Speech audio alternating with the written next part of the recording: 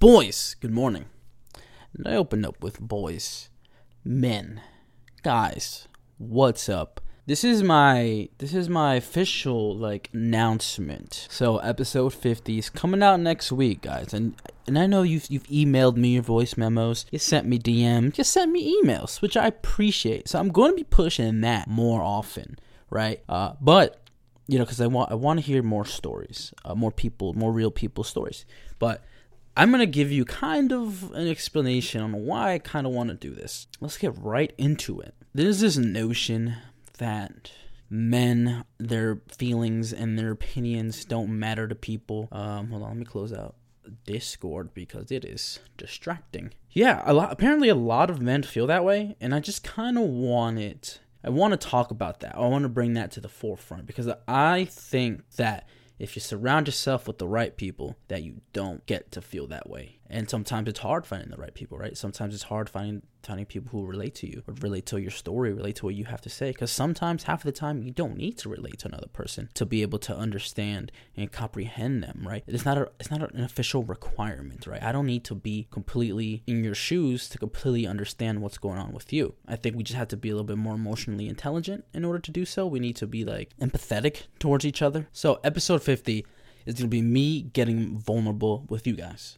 Okay, we had a kind of like a vulnerability episode really, really early in the podcast. Our first, I want to say 8 or 12, I don't remember, but our first 8 or 9, maybe 8 or 9 or 10, maybe even, those first 10 episodes were very different, right? We kind of wanted to explore back then the different things and topics we could cover, kind of like a sample. Here's the range and possibilities of things we can talk about. So, Are You Okay? That was one of our episodes, and we talked about how kind of we feel. And I mentioned in that episode that sometimes I don't ask people how they are, right? Because sometimes I'm not emotionally open to receive the information, whether it be good or bad, on how people feel. And I remember saying, what if I'm not ready to know that your grandma's lost and your dog died? That wasn't a mistake, even though my co-host at the time thought it was a mistake. Maybe I might have said, oh, the grandma died and the dog was lost. But no, I said the grandma was lost and the dog died.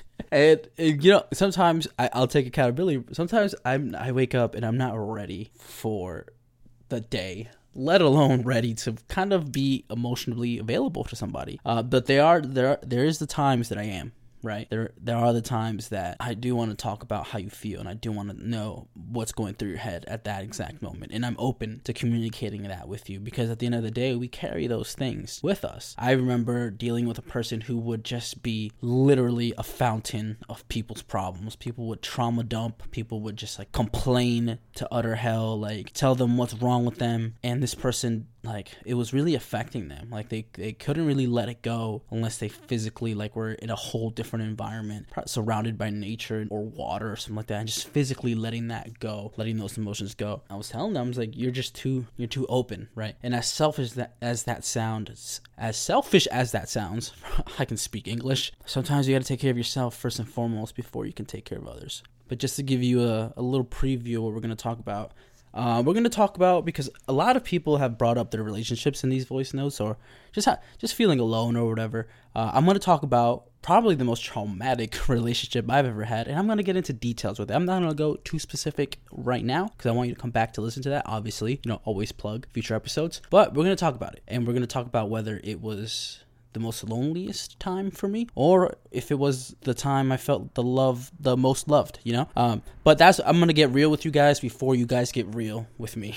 And I love hearing your voice memos, dude. Shout out to this one guy. I'm gonna keep you anonymous until the episode airs, but he sent me a 20-minute voice memo, which is kind of just dumping his thoughts and feelings, and it was the most raw thing I think I've ever heard up to now. A lot of other people got kind of real specific in a real short amount of time, but he literally sat there for 20-something minutes and just got a lot out of his chest and a lot of his story. And I actually really, really, really admire the vulnerability that took, the bravery that took. So shout out to that guy. But yeah, this is the game plan. Out of the series of episodes I want to release, I'm going to I'm gonna tell you my story a little bit. Let's get real with each other, and then B, somewhere down the line, I'm gonna post those episodes once I get all those details. Once I get all that information, I'm gonna put it together. I'm gonna really take my time with it, but I kind of want this mini and next week's Idle Talk episode to kind of be like the example of what it could be and what we could do. Because my end goal of it all is there's so many people out there, so many men in particular, that just feel like there isn't a community for them. So what if we built that from scratch? And I've seen a lot of people kind of try to do that, and it works. I never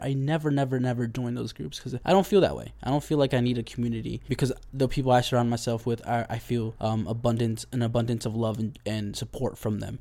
But maybe I have to start my own and kind of give that feeling to people who might need it the most now. And as it grows, because I hope it does grow, that we can be in a safe and vulnerable environment, because I feel like a lot of men might relate vulnerability with femininity, and I don't think that's the case at all. And I don't think it's wrong if you have some feminine traits, like quote unquote feminine traits. Like, there's nothing saying that you can't be soft, you can't be warm, you can't be welcoming. We kind of hold those traits to women more often, but I don't think that that's exclusive to them. And I want you to kind of just have an open mind, have an open heart. And yeah, see you tomorrow. I love you. I mean it. I love you guys. Yeah, maybe you needed to hear it.